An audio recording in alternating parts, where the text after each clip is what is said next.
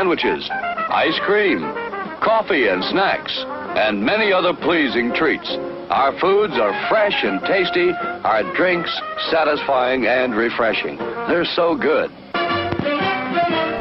Welcome to Average Joe's Drive-In. And now, on with the show.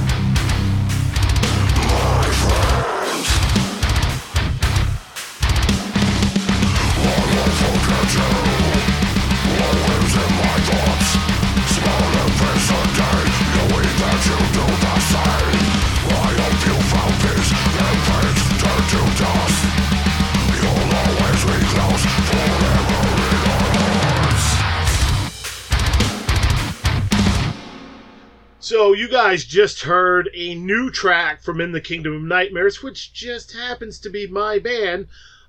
Today, as a matter of fact, which will be August 28th when this episode airs, our new album, Requiem, is dropping across all digital formats.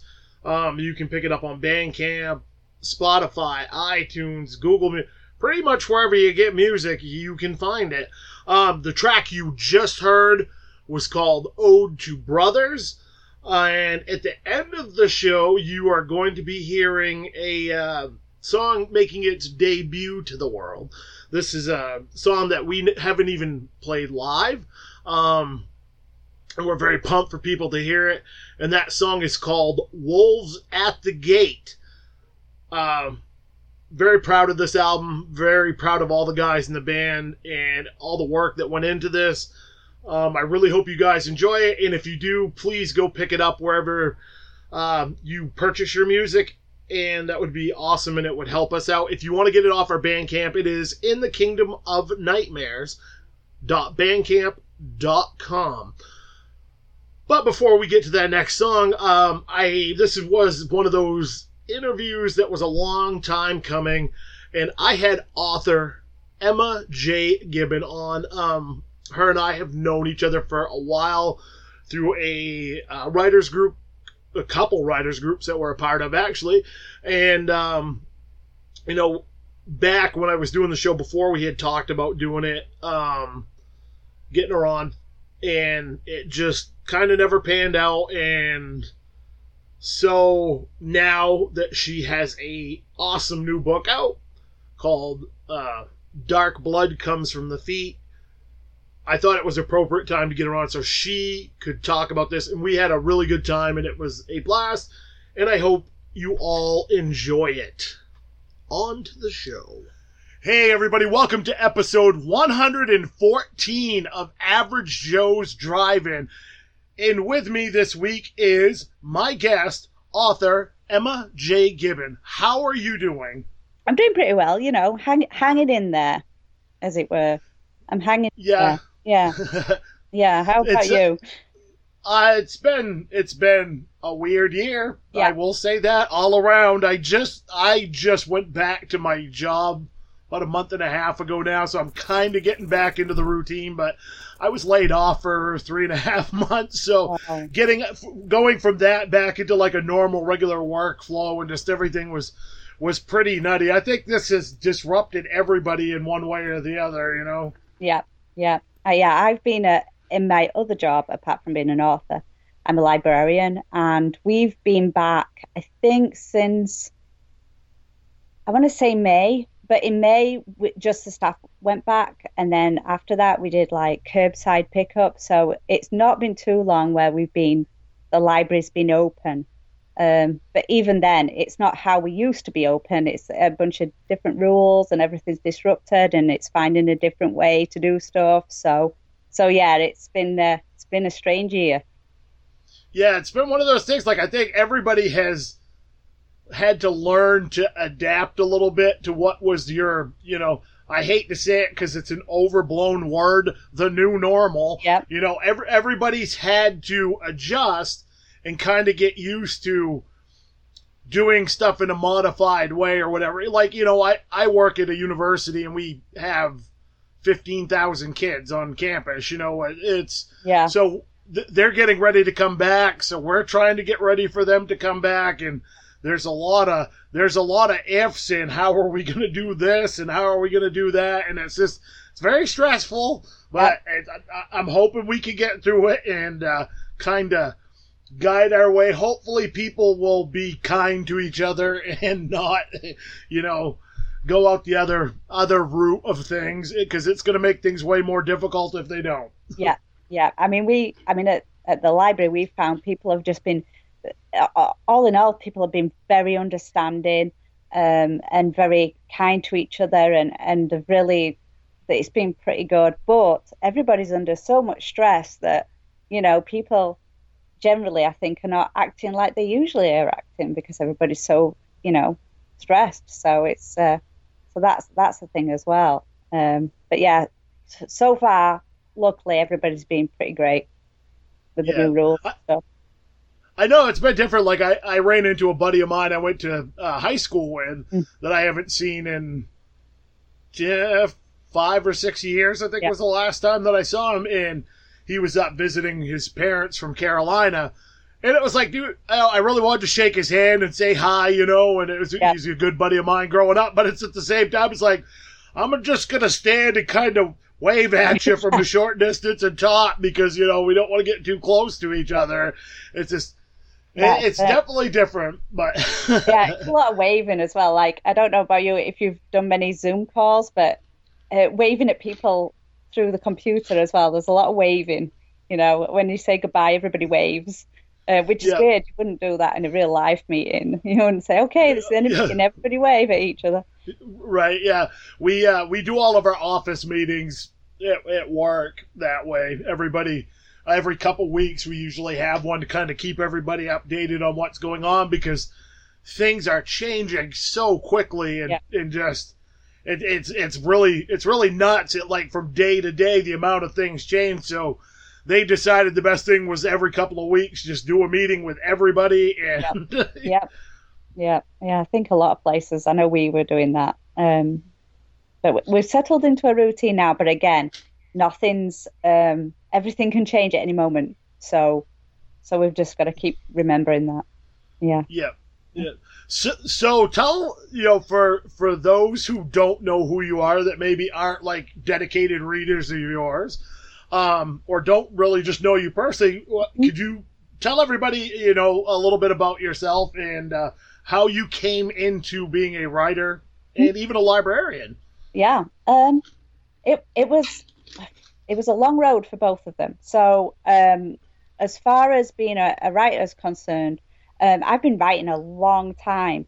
I try and skirt around how long because it tells you how old I am. But no, really. I started writing when I was a teenager. I started writing poetry, and I still write poetry, but I hope that my poetry is slightly better now than it was when I was a teenager. And so I started off doing that, and then I've done different formats over the years. But in the last 10 years, I've been focusing on short stories, and I write horror. I didn't know that I wrote horror for a while. Like I've always been a big horror fan. I mean, especially when I was younger, but I read all kinds of things. I read all genres, and watch all kinds of things. But when I write, it tends to come out darker, and so and I got close to publishing, but not quite a couple of times when I was looking at more like non-horror markets. But I'm going to say about 4 years ago now, I made a decision. I thought, you're a horror writer. You should be sending stuff to horror places. And I joined Horror Writers of Maine, which is when I met you, I think, and also the New England Horror Writers Group. And that really helped me. And so I started sending stories out, and I got a few published in different anthologies. And so eventually I had enough, because I've been writing this stuff for 10 years. I had enough stories to send to an open call by Trepidation Publishing, and they published my book. So in May, Dark Blood Comes from the Feet was released, which is short stories, and it's horror fiction. So in one way, I know that I must appear to have come out of nowhere, but at the same time, I've been like writing for like over 20 years, so obviously I'm not from Maine. I thought you were from southern Maine. Yeah, we do talk different. I came to Maine in 2010, I think. I married someone from Maine, and up until that point, I'd spent the last 10 years being a school teacher. But when I came here, they wanted me to, quite frankly, they wanted me to jump through a bunch of hoops to prove that I could teach. And I didn't want to, because I've been teaching for 10 years, and it was one of the things they wanted me to do was take an English test to prove that I could speak English. Seeing as how I'm from England, that was kind of, Right. And so I was like, well, actually, do I want to do this anymore? And I volunteered at the local library just because, I wanted to think about what I wanted to do, and I really enjoyed it. And I work there now. I volunteered there, and then I got a job in another library somewhere else, and I did my library master's degree and ended up working at the first library I volunteered at. That's it. Yeah, that's cool. That's kind of a weird, like serendipitous thing right there. You made the journey around. Yeah, and I really, I really like being. It helps me a lot, because when I was a teacher, I didn't write very much because I was just exhausted. Like, right. I have so much respect for people who not only teach and write, but then you have people here who do like 2 or 3 jobs and they teach, and I just don't know how they do it. So being a librarian, it's hard work, but it's hard work in a different way, which means that I have the brain space to write as well. So it's really helped me with the writing as well, and also I know what books are coming out all the time. I'm very immersed in what the latest books are and authors and things like that. So it's been really useful. Yeah. I think you mentioned about, like you said, you seemed like you come out of nowhere. Yeah. That falls into so many creative pursuits of any type, whether it's music Yeah. or movies or anything. I mean, I've been doing music and playing in bands for over 20 years, and it's weird sometimes. Yeah. You'll meet somebody and be like, "Oh, well, I never heard of you guys. Where did you guys come?" I was like, "Dude, we've been out and playing now for, 10 or 11 years. It's just, it takes a while." I think the rule of thumb I always heard about bands was most bands are around for at least 10 to 12 years before anybody even hears of them. Yeah, I can imagine that being true. Yeah, it is. I think because there's always, you hear of like musicians and actors, and they're like an overnight sensation, but they'll have been working at it for years. Like they didn't just pop out of nowhere. Just because we didn't know them doesn't mean they've not been, working on it for a long time.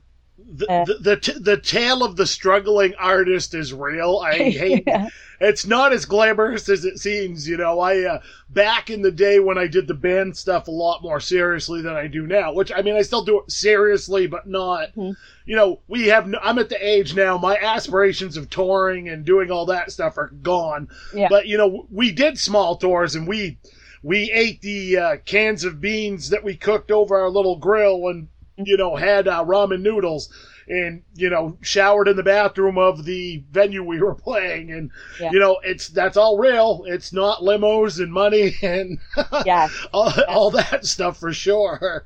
Yeah, absolutely. And the amount of like authors who I admire, who are doing fantastic. And then you realize that they also do a day job, because the money's not there has been sobering. You always hope that, but it's not.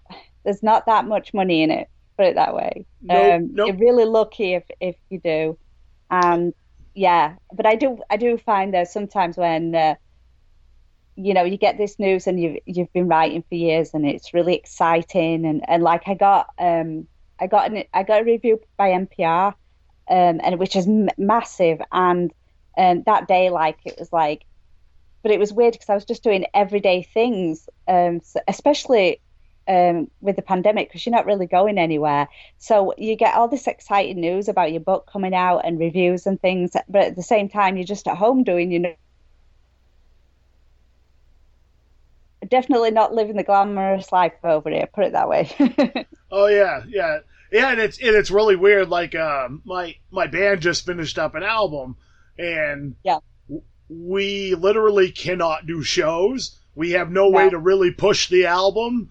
And, but we've been sending it out to a few people, and basically everyone that's heard it is like, this is the best thing I've ever heard from your band. So it's the pandemic thing has made things very weird. Now, a question about the pandemic for you. I don't know about you, but like me, I found that I was very not creative the entire time that I was stuck at home. No. Yep. That is because at first I was like, I was just like, I'm going to get loads of writing done. I'm going to read all these books.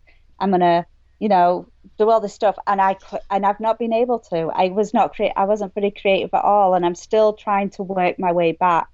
The writing's coming back a little bit. I am working on stuff.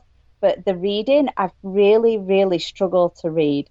I couldn't concentrate. And that's still not fully, especially when you think about, what I do, both things I do for a living, like reading's really important. And it's been hard. I think that our brain, I know that our brains are like being flooded with cortisol because we're all stressed and that you can't focus when that's happening. But I definitely think that like our brains are concentrating on surviving, and so a lot of the kind of like the creative stuff gets shut off for a while. So I know there's people who found it, they've been, they're online and they've been able to write, and they're writing all the, thousands and thousands of words, and they've been able to read like 50 books, but that's not my experience. It's been a struggle.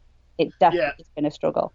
Yeah. See, like when I first got furloughed, I knew it was a temporary furlough because they were very upfront with us about that, but it was one of those things. So at first I was like, I have never had more than 2 weeks off at once in my entire life. I have worked since I was 12 years old. I started at my family business, and then, so I've never had more than 2 weeks off since I was basically 12, where I didn't work at least one day, Yeah. Yeah. And so I was like, wow, I'm going to have at least, because they were pretty upfront saying, you guys are going to be off probably for at least a couple months. And I was like, this is the perfect time. My writing has been very lax the last couple years. I've really kind of put it on the back burner. I as you know, it can get very frustrating and very disappointing at times, especially when you're sending stuff out and you're getting rejection letter after rejection letter. And I got very frustrated with it, so I kind of just was like, I'm going to take a break for a little while, or otherwise I'm going to hate it and never write again. And I've slowly kind of started dipping my toes back in the water and working on a few things here and there. But that time off, I was like, I've got about 10 or 11 short stories that need a little polish, need a little revising, but I was like, they're good stories and there's something there with them. And I think I could maybe write, put out a new anthology of stories. And I started working on it. I think I got like 3 of them done. And then I just was like, I can't. My brain just is not.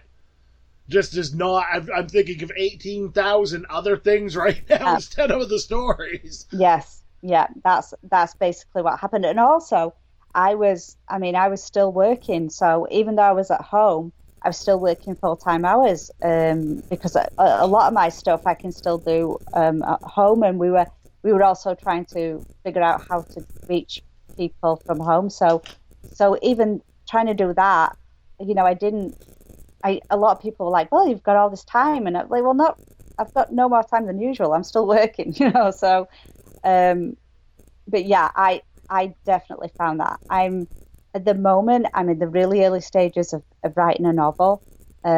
So it just came to doing like small pieces at a time, going easy on myself. Because if you start to berate yourself for not doing enough, then that stops you anyway, Right. So, but it's been. Obviously, obviously, a lot more people who have been sick, people who have lost people who have lost their jobs are having a lot rougher time. I'm having it easy compared to most people. But I really struggled to do the things I love the most, and it was a shock, really. Yeah. No, I fully agree. It's one of those things, because like I went into it as, well, I'm going to just, revise and edit some stuff, and maybe that, that will help me get in the flow, because I want to start writing some stuff again. I've got some ideas, and just didn't happen. And it's been so odd, everything I do creatively. Like I write lyrics all the time. Like I write probably between 1 and 4 sets of lyrics a week, which that may not sound like a lot to a lot of people, but as that's it is. That's a lot. that's a lot. I don't know a lot of people that put out like the volume of lyrics that I put out. And I'm used to always writing something, whether it's fiction, whatever, or if it's or lyrics or whatever, but I'm always writing something. And I think I went almost 4 months and didn't write any lyrics at all. Yeah.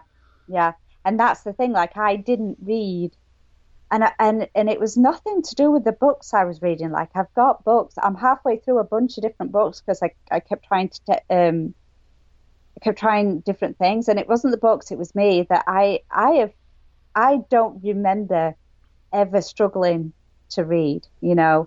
Like as soon as I learned how to read, I have been reading since then. And the irony is that often when people worry about not being able to read, I would be the one I'd joke online, say, by the power vested in me as a librarian, I can tell you don't have to read all the time. You can take a break, it'll come back. Because it does come back. People have periods of not reading for all kinds of things, usually to do with stress in their lives. So I've always said that to people, but then it happened to me, and I and it was upsetting. You know, it's like an escape and a thing that I do that I didn't have access to anymore. Thankfully, it is starting to come back. So I'm a lot slower than usual, but I am reading a little bit. But I went from always reading every day, like before bed, and to nothing, and it was a very strange feeling. Yeah. Very. See, I could relate to the going long periods without reading thing, because I've always been a voracious reader since I was a little kid. Like I really struggled with reading when I was younger. Yeah. And I discovered The Lion, the Witch, and the Wardrobe. Yeah. And that was what kind of set me on the path of, like, I hated to read, and I struggled with it. And then I discovered that one day in my school library. And I started reading that, and I just fell in love with it. And from there, I went on to, like, the Hardy Boys. And, you know, then I discovered fantasy literature and horror. And I just was always, I would read 2 or 3 books a week on average, at least. Yeah. You know, always had a book in my hand. But as I've got older, it seems like I go through those periods where sometimes I go a year and don't read anything. Yeah. That's completely normal, you know, like people, it's like life has a way of filling up with stuff, and, you know, that's how it works, and then you come back to it later. I've done a similar thing with movies. So I was always a massive movie fan when I was younger. Like I watched it, but then when I went to university the first time, a lot of my classes were about film theory and things like that, and it totally burnt me out of watching movies. So I didn't go and watch movies for years and years, and I in no way watched as many as I used to. Right. So, you know, like I think there is like other parts fill in your life. Like it's not, I mean, part of my job is reading, so it's different for me, but yeah, it's completely normal to go long periods without reading, but it always comes back. I just need to keep telling myself that when I freaked out because I couldn't read. Right. Yeah. I think and that's the thing with me, like, I just started reading your book, but that's one thing I've always loved about short story collections is I can read, you know, I can sit down and read one short story. I have one big thing with me, especially when I haven't been reading on the regular for a while, is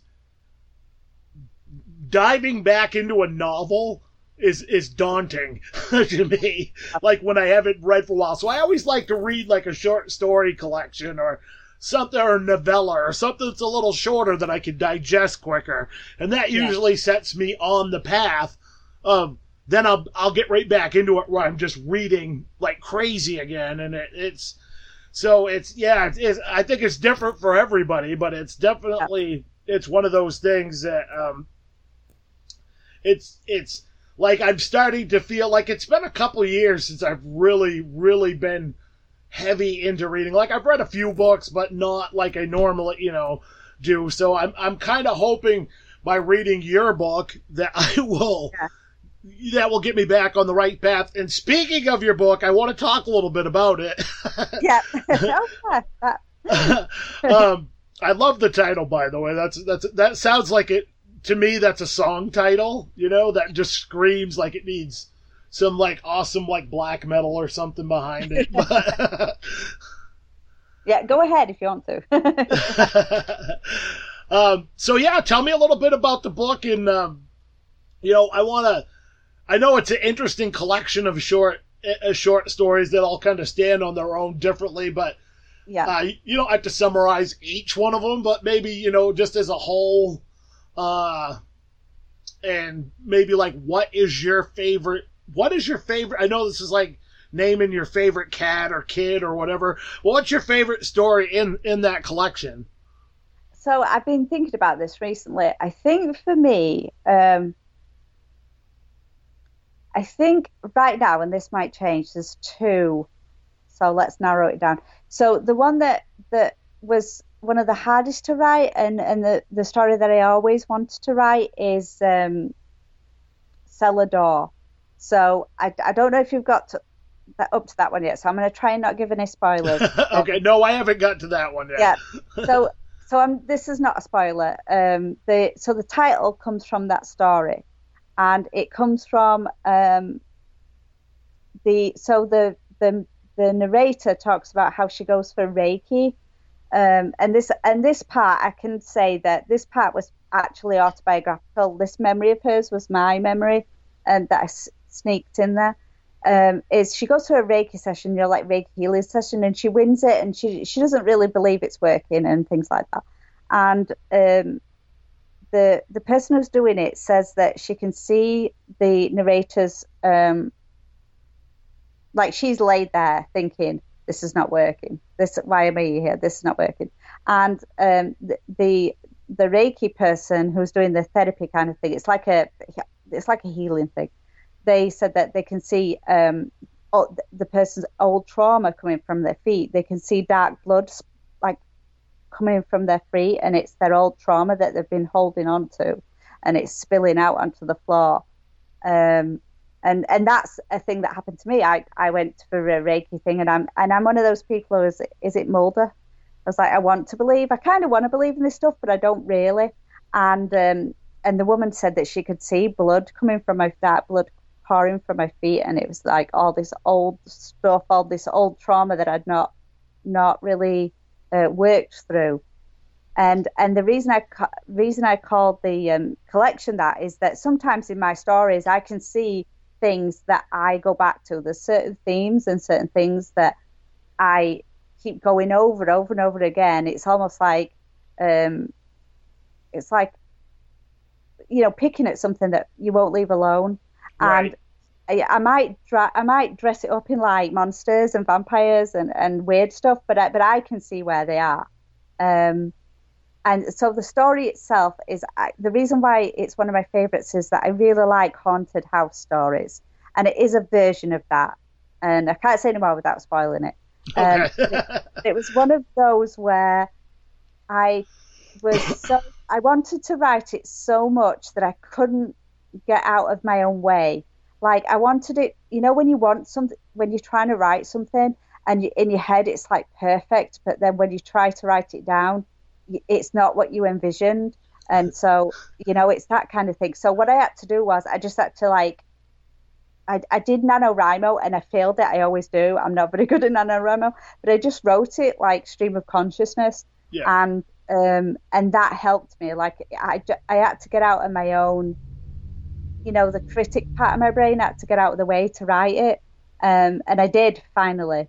And so that one that's the story I always wanted to write. And I finally managed it. That's so awesome. I would say that's my favorite. Yeah. And it's so weird how the process works for anybody that writes. I know people that meticulously plan out every aspect of their story. It's very laid out. They've got everything pretty much written down, and then they just go for it. I'm a very stream of conscious writer. I go in with a basic idea, and I like to see where the story takes me. Yeah. I'm with you. That's how I do it. I know enough. It's like the whole headlights of a car. Like I know enough to keep going, but I don't really know after that. Right. A little bit. I think it was.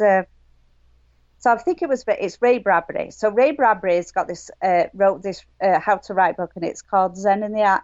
I think it's Zen in the Art of Writing, and I would highly recommend it to anyone because it's, for one thing, it's almost like imagine Bob Ross doing a writing book. It's like that. It's very soothing and calming. I don't know if I wanted to do that reading. I'd fall asleep, It's really like, like it's the writing equivalent of, just do a few little trees. And he compares it to making friends with cats. And I've never had someone explain my writing process as accurately at that. I have to kind of Jedi mind trick myself into not putting a lot of importance on it. I have to go, I'm just writing this. It doesn't matter where it goes. I'm not going to think about if I'm going to get it published. I'm not going to think about if it's good. I'm just going to, so like cats, where you have to pretend you don't want to be friends with them, and then they'll come up to you. It's that kind of thing. Like, I have to do that. Like, I have to pretend that it's no big deal. I'm just noodling. You know, it doesn't matter if it doesn't turn out good. And that's the way I have to do it. I'm not saying I would never plan, but in the past when I've tried to plan it tends to kill it. I can't. I 100% agree with you there. Yeah.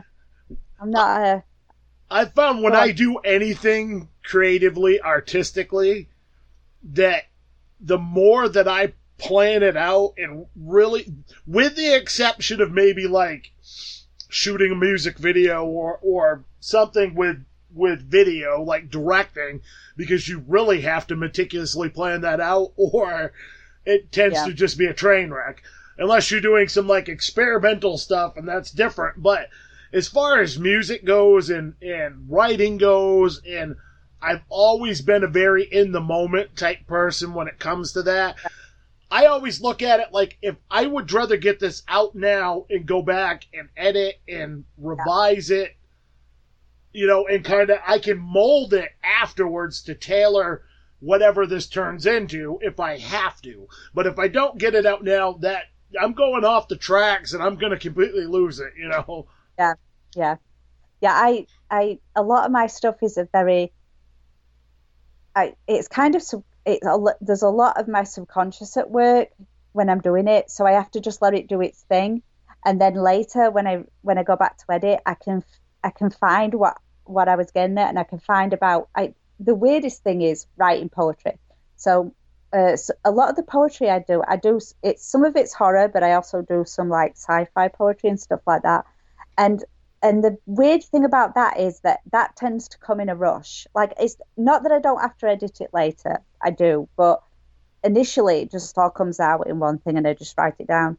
And then I can look at it and look at and find the stuff that I was either worrying about or concerned about or had been thinking about, but I don't know in the moment. I've just got to let it do its thing, and then I can go back and go, oh yeah, this is what this is about. I know what I was, you know, I can pick out all the things that I've been thinking about when you know, but I can't do that without just letting it, you know, do its thing first. Oh, absolutely. I do the same thing when I write lyrics. That's how it comes out. It's just, I've got to get this off my mind. It comes out, and then a lot of times I'll go back to, and I'll have to, you know, change some stuff around, but the general purpose of the song is there. And it's the same thing with poetry. I don't write a lot of poetry, but I always considered lyrics very similar. Oh, they're very close. Yeah, that's why I know when you said how many lyrics you write, I know how much that is, because it's similar to if I was writing that level of poetry every week. I mean, just because it's condensed doesn't mean it's, you know, easy to do. Yeah. Is what I'm saying. It's one of those things, like, I've always thought about releasing a book of just lyrics of stuff that I never used over the years or whatever. Or I've always thought about doing that because I think it would be interesting to, because I don't know, I grew up in the 80s and early 90s, so I was obsessed with lyrics as a kid. I was about to say, I think we must be a similar age, because yes, because you used to, like now, if you don't know what a song is, you don't know what the song is, you can just look it up on the internet and you can look at all the lyrics.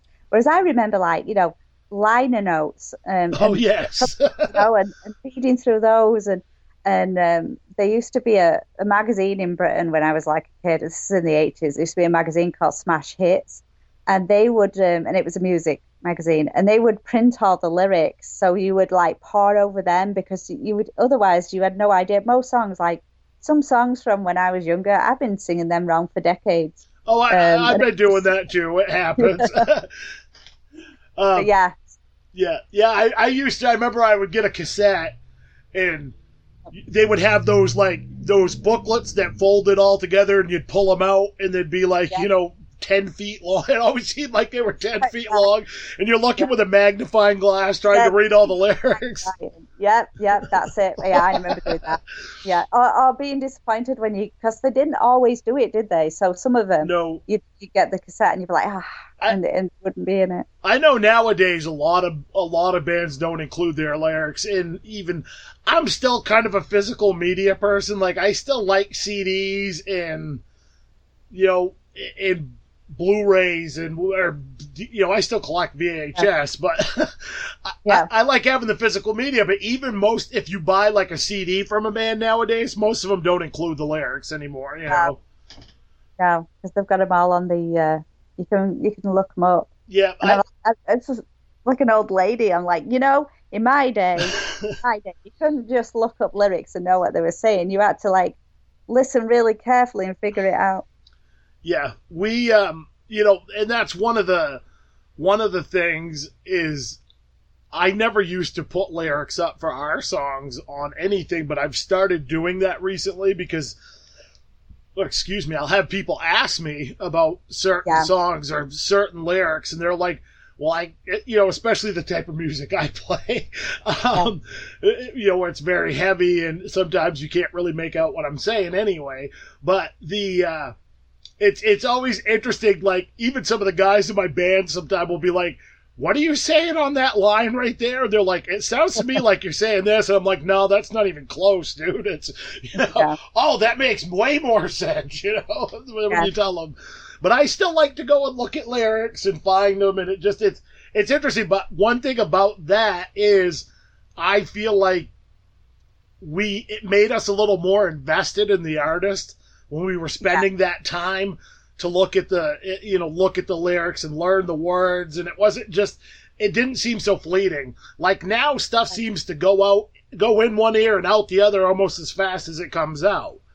Yeah, but I think that's the same of all media, and I think it's a lot. I think that this is how I listen to music nowadays. But back then, you would get an album, and then you would listen to the album. You would listen to like both sides if it was a record or if it was a cassette, and then later you get a CD.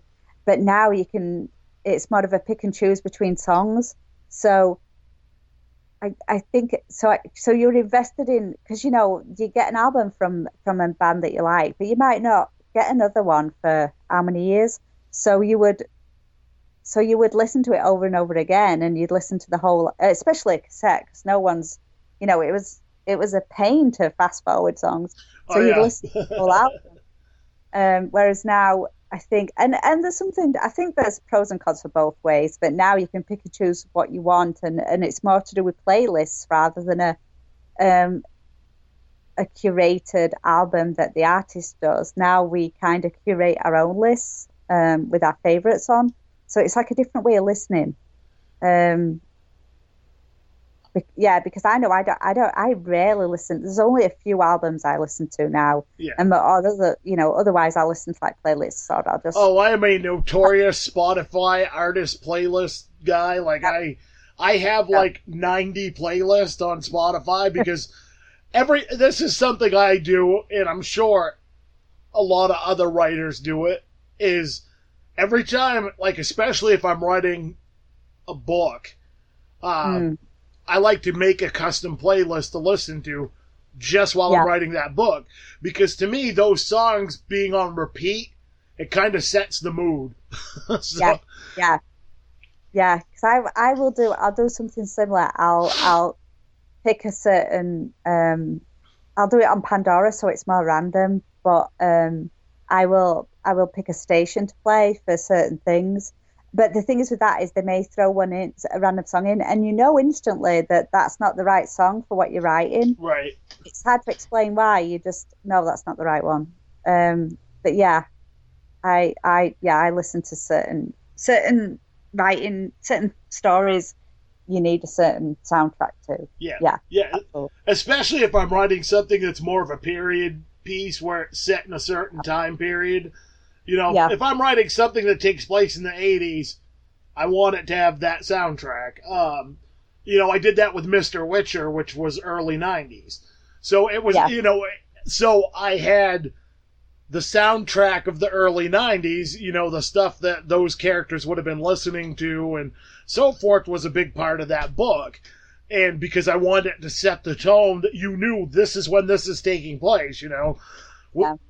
When the girls are jamming out to Ace of Base in their car, there's a reason, you know, that sets a very definitive tone for what time period that is.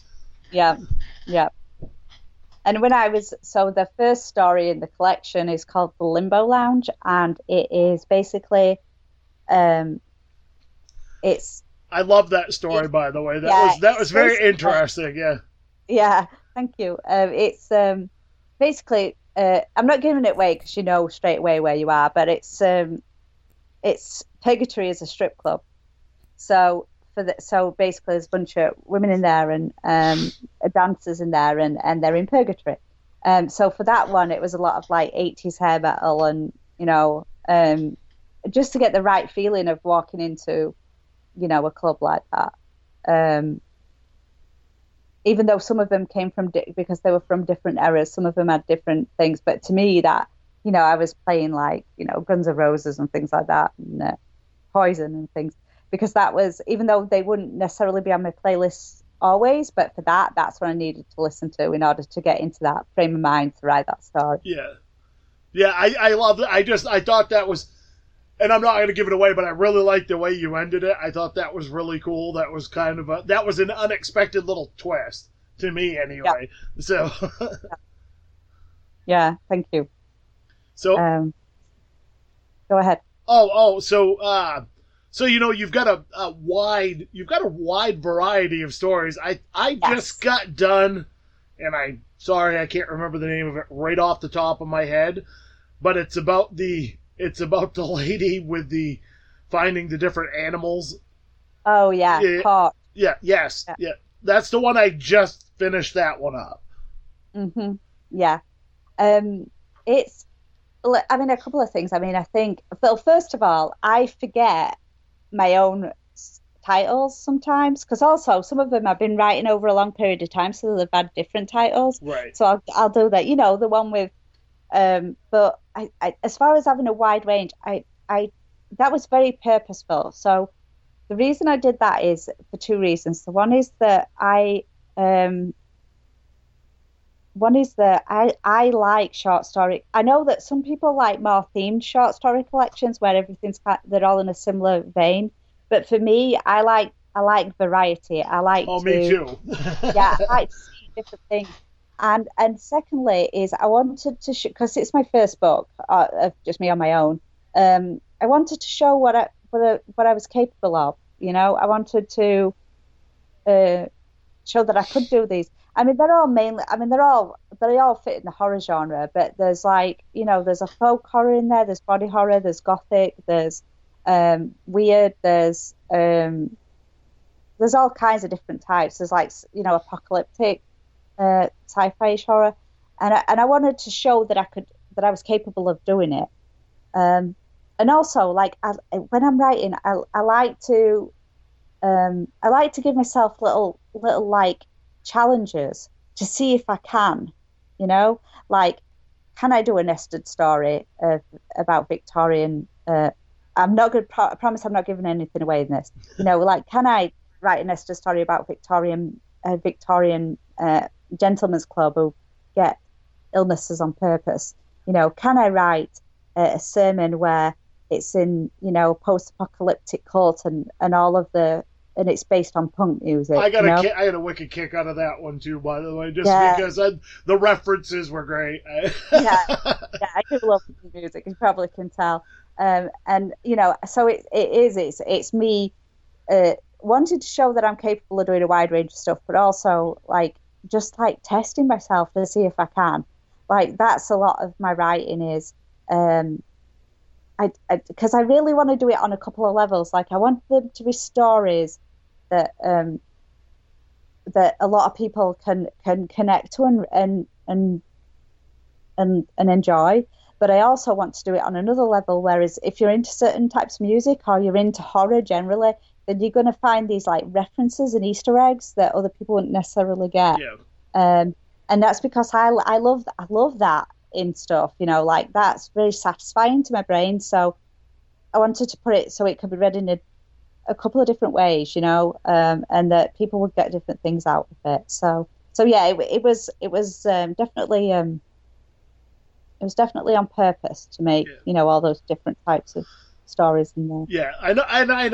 I know. Like when I've done collections and stuff in the past, they've always kind of had their own thing. I think the only like tying factor is usually I have a novella. Yeah. As the main story, accompanied by like 4 or 5 shorts. I've never just done a straight up short story collection where everything is like, 20 pages or under. There's always that like 100, there's always that one that's about 100 pages ish, right around, and then a bunch of like 10, 15 page stories. So so this one that I had started on and kind of got sidetracked with it during this whole thing was more of an actual true short story collection where it was just short stories and not. So that was different for me. And again, like you were saying, they're all very different from each other. There's not a lot that really ties them in. It's kind of, but I enjoy that. To me, I've always wanted to do, I don't even know if you would call it so much as an anthology, but like like 3 or 4 novellas that kind of tie in together in one collection type deal. Yeah. That were all kind of stood on their own as separate stories, but all tied in. Yeah. Yeah. And that was kind of an idea, which brings it back around to this, was you have a story in this collection that was actually something we were going to do as a collection of different stories all based around the same thing. And I'm super pumped that you decided to put that in that book. Yeah. And I have to do I had full permission to do it because you'd said, and I made sure that you got the credit. But yeah, that was, well, you were the one who started off the whole project. So you talk about it and then I'll talk about the story. So the original idea was to get, I can't remember now, but I think it was like a dozen authors or so all working together on a short story based around, I don't want to give it away, so I'm going to skirt around some stuff, but the basic premise was there's a town called Blue Ridge, and there's the legend of the Blue Ridge Devils. Yeah. And what I wanted to do was have each author with this basic premise write a story about it. There was just a couple little things that we had, for guidelines, but everything was, it basically would all tie in. And what I wanted to do was originally do it and put it out and, donate any of the proceeds from it to like a charity. Unfortunately, it just didn't really pan out as far as we got some really good stories out of it. There were some really good stories out of it, but it just never quite just gelled like we were hoping, and it just kind of dissipated after a while and didn't happen. So I was really, really excited because I loved your take on the whole thing, and the kind of the beauty queen getting. Also, I could think of there was a song by Reba McEntire called Fancy. And that is exactly what that kind of story reminded me of, that with a horror twist. Yeah. I mean, so the story that came from that and came from the inspiration of your idea of, Blue Ridge and the Blue Ridge Devils was, I really wanted to do something that had like urban, because I really like urban legends. I love urban legends. So I wanted to do something that had an urban legend vibe. And in my head, I kind of, because of movies and stuff, I kind of connect it to the 80s.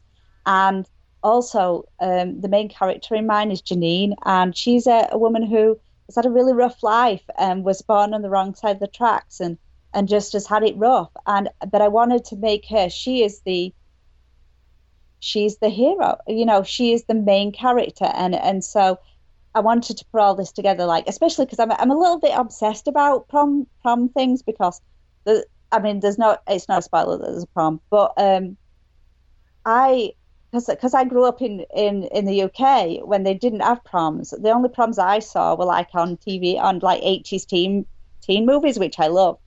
And it was incredibly glamorous to me, the idea of proms. Like it was fantastic because we didn't have anything like that. And so when I came over here and I married my husband, and my husband's like, oh, I didn't go to mine. I went paintballing, and he just didn't care about it. And I was like, what? You didn't go to your prom? But according to my research, that's what all American kids do. And so, but Janine is, and so I wanted to put all them together. And Janine, not only is Janine one of my favorite characters out of the book, like I wouldn't be surprised if she comes somewhere else because I really like her. But also, I've had a lot of response from other people who, and the other part of the book, which was, I can't say, but of the story, but I've had really, really positive responses about Janine. Like, people really like her, and they really like the story. So, yeah, I've got you to thank for that. So, thank you, TJ. Hey, well, you're welcome. I'm glad you were able to, make something awesome out of that. And the story that I originally had, put in towards that, I was something I was actually going to plan on putting in this next collection I had, and maybe fleshing it out a little bit more. But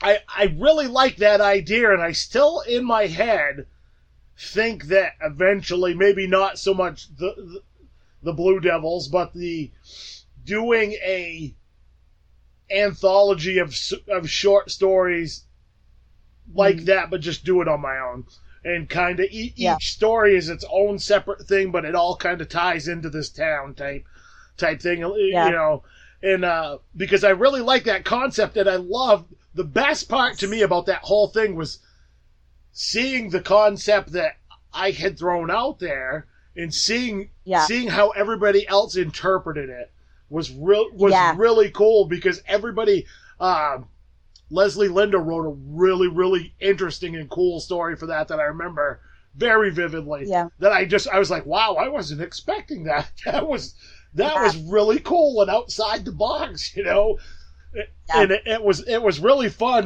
and I really wish that would have come together, but it just didn't work out. I think it was maybe a little too epic in scale for. Yeah. But you're right. The stories that came out of it, they were the beauty of it was that they were all so different.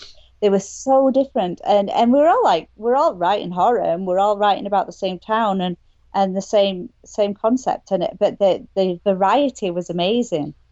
It was I really enjoyed it. I do, going back to the idea of writing your own. I love that. I love stories when they're all based around a town, or even like authors that do. I mean, obviously the most successful one I can think of having kind of a shared world is Stephen King, where all of his stuff is, takes place in the same. But I love it when people do that, and I think the thing is with my stories is that and I realized this way after. I realized it after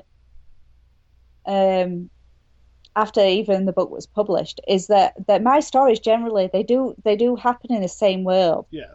Like some of them are in history and in different parts of history, but in my head it's like I've created a separate, like a world that's a bit like ours, but it's got other things in it that are not in ours, and that these are where my stories are set. And I hadn't really thought about it until the collection was complete and was published that was what I was doing.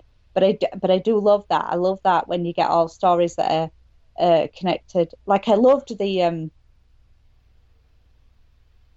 I'll just say it, the Castle Rock, the series. Oh yeah. I loved that. That first season was fantastic. I was really mad about the end. I didn't like the end. I haven't watched it yet. I have it sitting on my shelf behind me. Yeah. Because I bought it. I haven't watched it yet. But the rest of it was amazing, and it was amazing. Some of the best TV I've seen in ages, and so I was mad about the ending. But it doesn't mean that I think people shouldn't watch it. Put it that way. But that's that kind of thing. I think you'll enjoy it for that because of obviously you'll recognize it as well. Right. But the world of it. this idea of Castle Rock as a world. Yeah. Yeah. So I do like that stuff. I really like that. I like the idea of the shared universe, especially when it's, you know,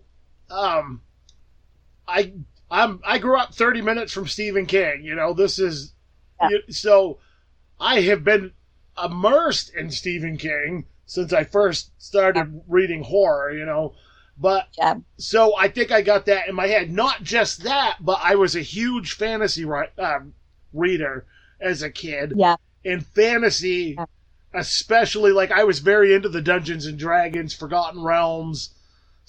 And Dragonlance and all that stuff it's all shared world, or you know. So I've always loved that concept. Even with my own stuff, you know, I have 3 or 4 towns that all take place, that all my stories take place in, and I just keep kind of going back to those because there's a familiarity there to me, you know, and I enjoy writing in those worlds because they're familiar, because there's bits and pieces of the areas that I grew up in those stories. So it's just, I don't know, I enjoy, even though the stories are fantastical, you know, it feels like going home every time I go there, you know, as weird as that might sound. Yeah. And I in a way, there's a story in the book called Bobby Red Eyes, which is about a place, a disused. It's about an urban legend that's actually a real urban legend from my hometown, and it's about a mile-long disused railway tunnel, and most of it's been knocked down now, but it did actually exist, and we used to hang out there when I was a kid. And so one of my friends, old school friends on Facebook, when he knew I had a book, he was like, there better be a mention of a certain disused railway tunnel. And I was like, absolutely is. And he was like, you kidding? Like he was joking. I was like, no, it's definitely in there. And that was me kind of going home again. It was me recreating a place that doesn't exist anymore. Not fully anyway. I think they basically built a road over it. And so that was a bit, of course, the things in the story haven't happened in real life, but that was putting a bit of my hometown in there, I guess. Yeah, I think I don't care who the writer is. I think there's always bits and pieces of you and where you're from in your stories. Yeah. You know. Yeah. Some people kind of delve into that a little deeper than others do, but. And it's always weird because the town I live in is tiny. I mean, we have, you know, when I was growing up, it was a lot bigger, but over the years, it's because it was a mill factory type town, and all that stuff closed. So now it's, you know, about a third of the size of what it used to be. But there's 2 other authors from my hometown that. That are published authors that I talk to on the regular. And it's really kind of weird seeing their stories that they write. One of them doesn't write horror. The other, she writes more fantasy. But the one author, Jeremy Flagg, if anybody wants to check out Jeremy's stuff, I'll give him a little plug. Great, writes a lot of great superhero stuff, but he does a lot of horror and stuff as well. Yeah. But it's really interesting reading some of his horror stuff that's kind of, you know, it takes place in the area I'm from, and seeing from a different perspective how somebody else saw those areas, you know, that you're familiar with is always really cool to me.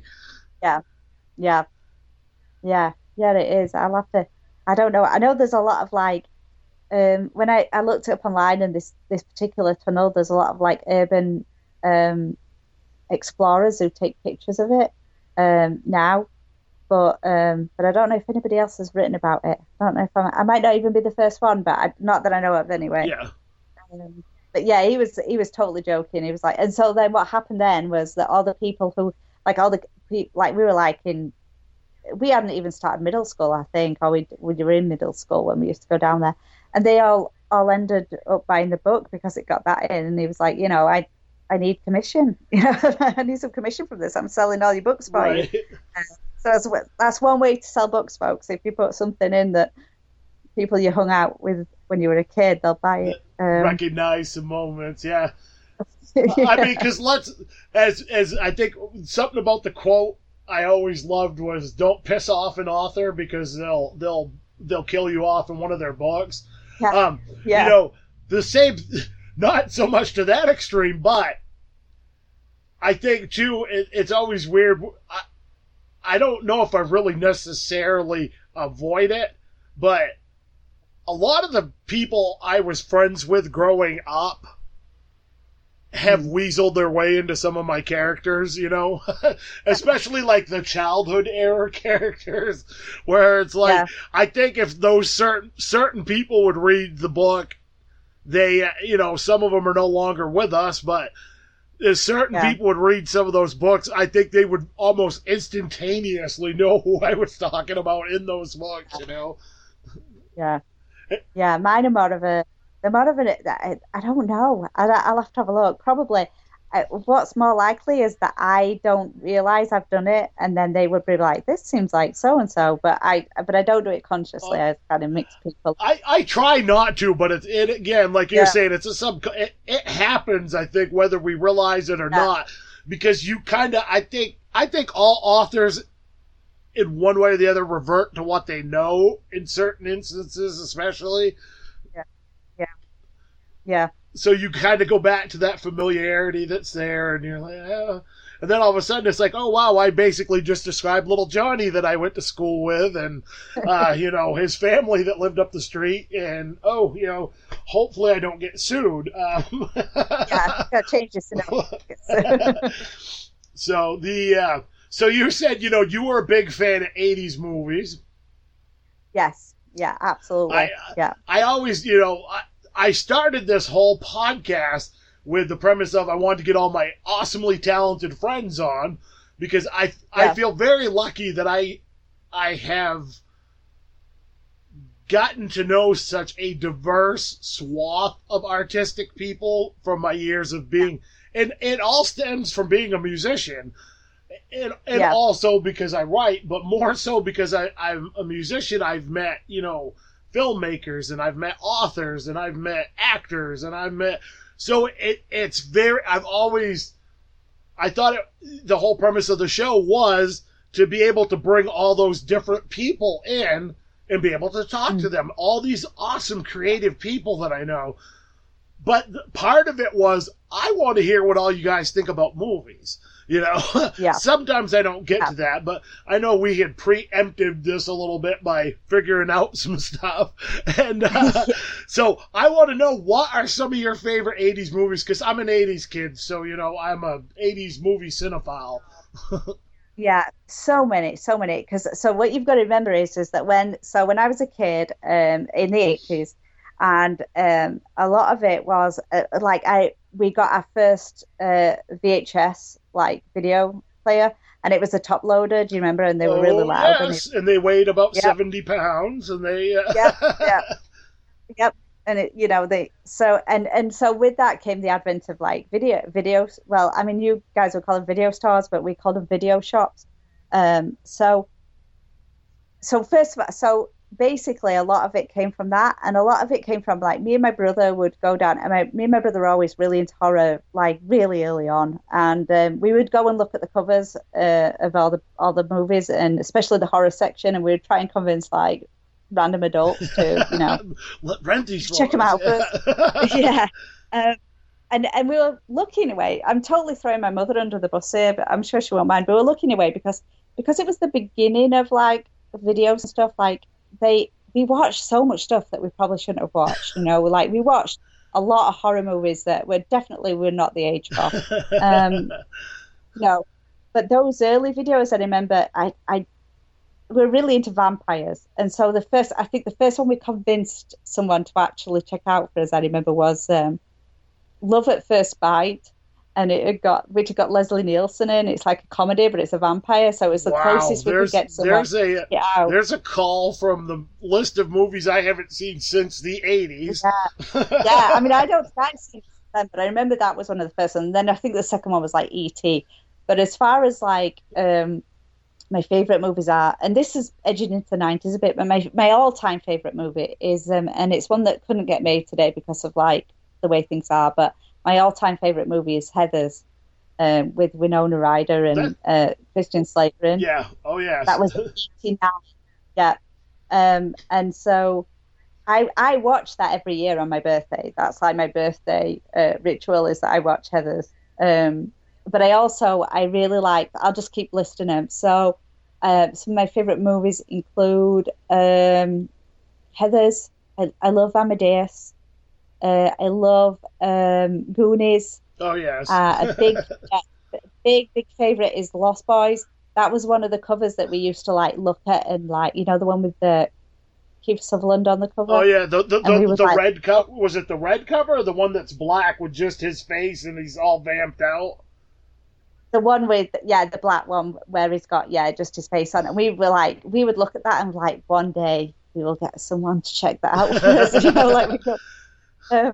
And we did, and then eventually when it comes to, it's another one that I watch all the time. When it comes to Lost Boys, we literally like wore out like, I think, 3 VHSs because we watched it every day. Oh, yeah. Like, that's the one thing about VHS. They definitely, from rewinding them, and after a while, they definitely wear out. I have, I still collect VHS. I think I've got around 700 or 800 right now. Because I'm like, I mean, don't get me wrong, I don't think the quality is better than Blu-ray or anything like that, but there's just such a nostalgia thing with me with the VHS, and it's something about them. I discovered I think to me is because that's when I discovered my love of film in horror was because of I remember the first movie I ever saw, and I really wasn't supposed to be watching it, but I had my youngest of my sisters is 8 years older than me, so I think she was like 12 or 13 at the time, and we got our first VCR. It was actually, we rented the VCR. My dad rented it, and he rented 2 movies. Yeah. He rented Poltergeist and Flash Gordon. I love both of those. Like, Flash Gordon is, if I had a top 5, Flash Gordon's way up there. It's like really up there. I'll never not watch Flash Gordon if it comes on TV. That movie terrified me as a kid. Flash Gordon? The scene with the spikes when they're on the rotating. I don't know what that's actually called, but that thing, and the guy goes on the spikes. I was 5. I remember that freaking me out really bad. But I was going to say about Poltergeist was, my sister, because we had our own little we had our own living room because the house I grew up in was fairly good size, and so we had our own TV in there, and and that's where we had the VCR. Well, my sister was watching Poltergeist, and she's like, you can't go in here, go outside and play, whatever. Well, I remember coming into the scene with the little boy in the bed and the clown and the tree, and that just freaking me out because I was 5. I think I was 5 at the time, 4 or 5. Yeah. I mean, it was a scary. And those were the kind of stuff we were getting. We were watching all the Elm Streets, the Poltergeist. And we were really into, I always forget the name of this, Nightbreed, the one that's based on Clive Barker book. Yep. Yeah, we watched that. And I think a lot of my stories, the premise is that the monster's not really the monsters. And I think there's a direct line from like Nightbreed to that, that I just like internalized it, that, the monsters weren't always the bad guys. Right. And what else was there? And obviously all the teen movies. I loved all the teen movies because it was so different to how I grew up. But also during that time, so in Britain during that time, there was a thing, it was about, they called it video nasties. Oh, yes. I'm very familiar with that. Yep. And a lot of those movies were actually banned in Britain. They were banned. You couldn't get them. And so I always found it weird, too, what some of those movies were, because comparatively to some other movies, I didn't think some were worse than others. Like, it was weird. Yeah. so they were, a lot of movies were banned for a long time until we're older. Like Exorcist was one of them, and but the thing is, you know what happens when you ban something? Oh, everybody wants it. Yeah, everybody wants it, and so there used to be all these like they get passed along at school, all these VHS tapes of like Exorcist was one. What else was there? Oh, Reanimator, Driller Killer. I think. Oh yes, Evil Dead. Driller Killer. Oh, so, yeah. I just watched that last year for the first time. So. I've since back then. The Evil Deads. I Spit on Your Grave, things like that. So it made it even more like I probably wouldn't have cared about watching them if they hadn't just banned them. So they made it super attractive to try and like find them. So we watched all of them, and we were totally not old enough to watch those things. So I remember that that was the thing we used to do, and but there's loads. Like I really loved a lot of 80s movies, and we watched them all over and over again. And there was like as you know, there was no internet to keep you entertained, and so it was either you were listening to cassettes or you were watching videos. So yeah, a lot of my favorite movies and like are from that time, around that time. Oh yeah. Yeah.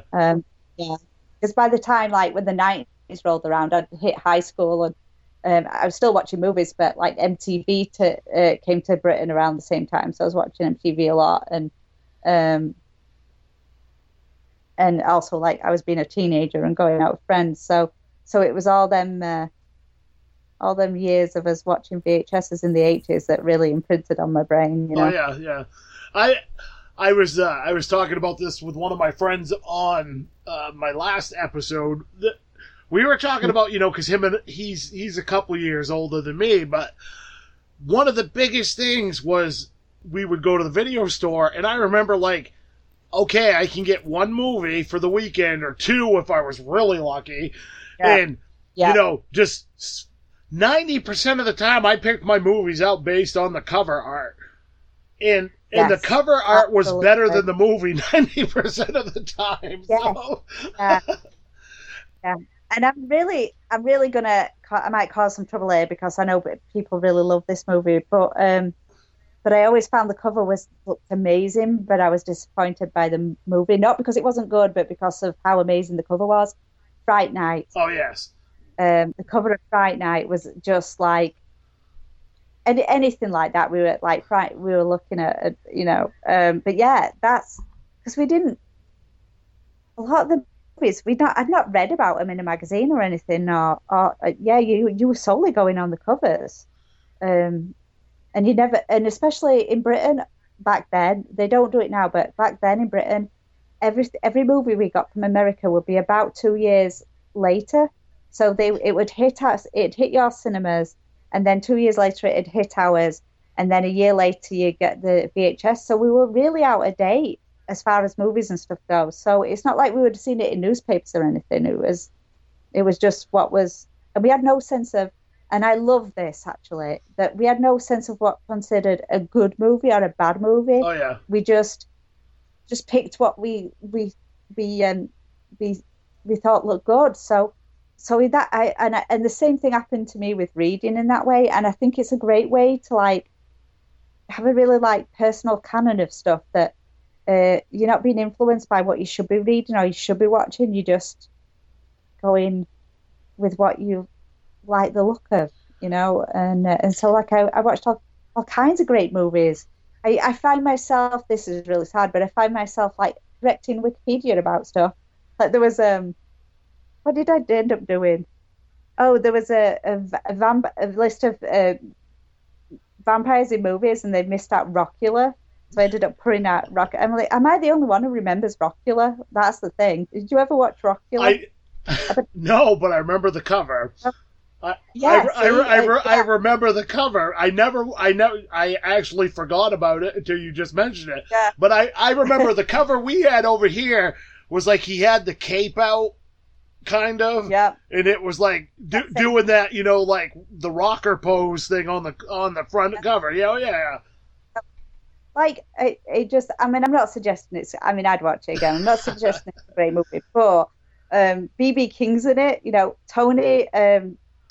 She did that song called Tony Basil. Tony Basil plays his mother in it. The Hey Mickey girl.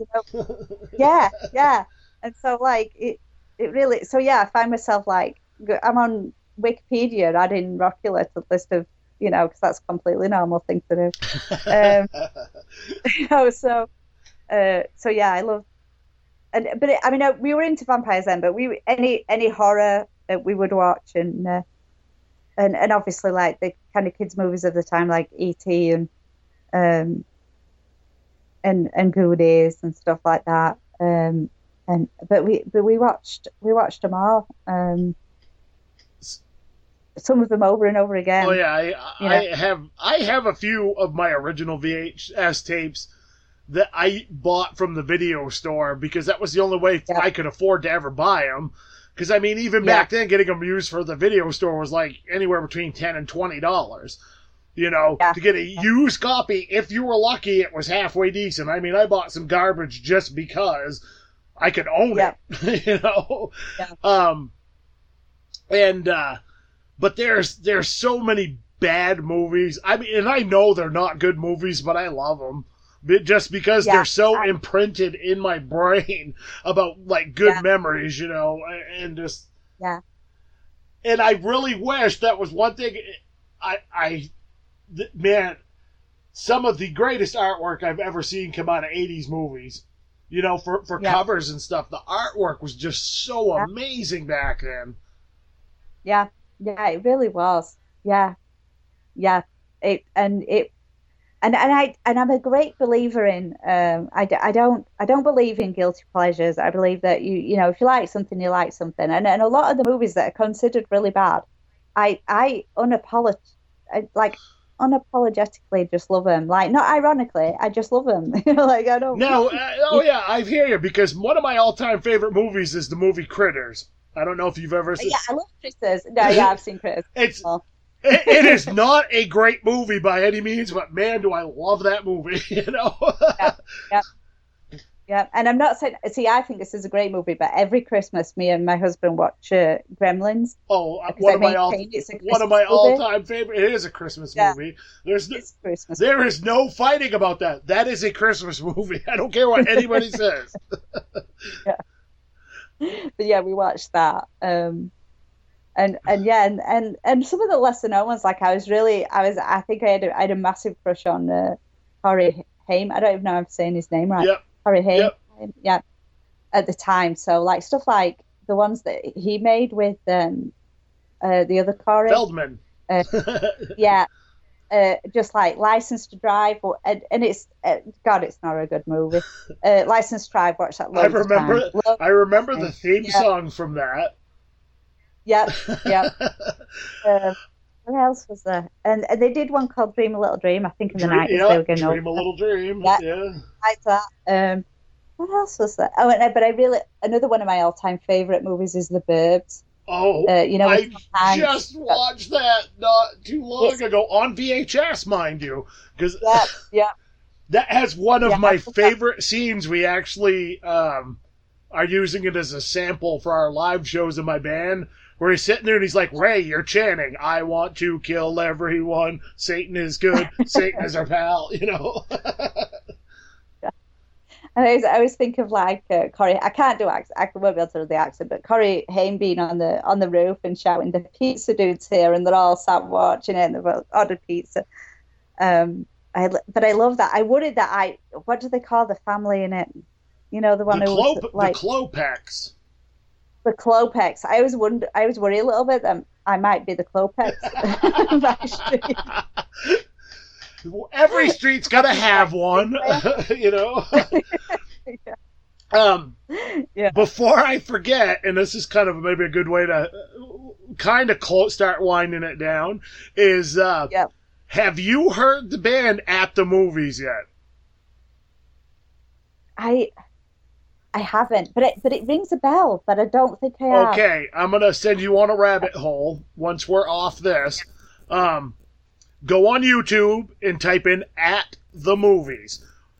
Okay, I just backed their GoFundMe for their album. What it is it's a bunch of very well-known metal and rock musicians.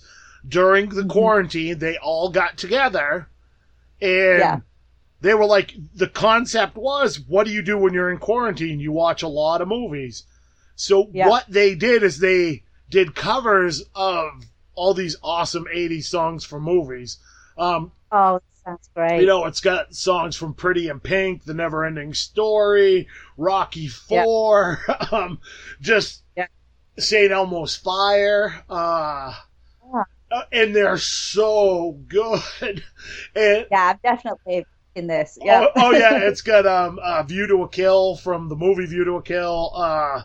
You know, so they're doing like Duran Duran, and they're doing all this different stuff.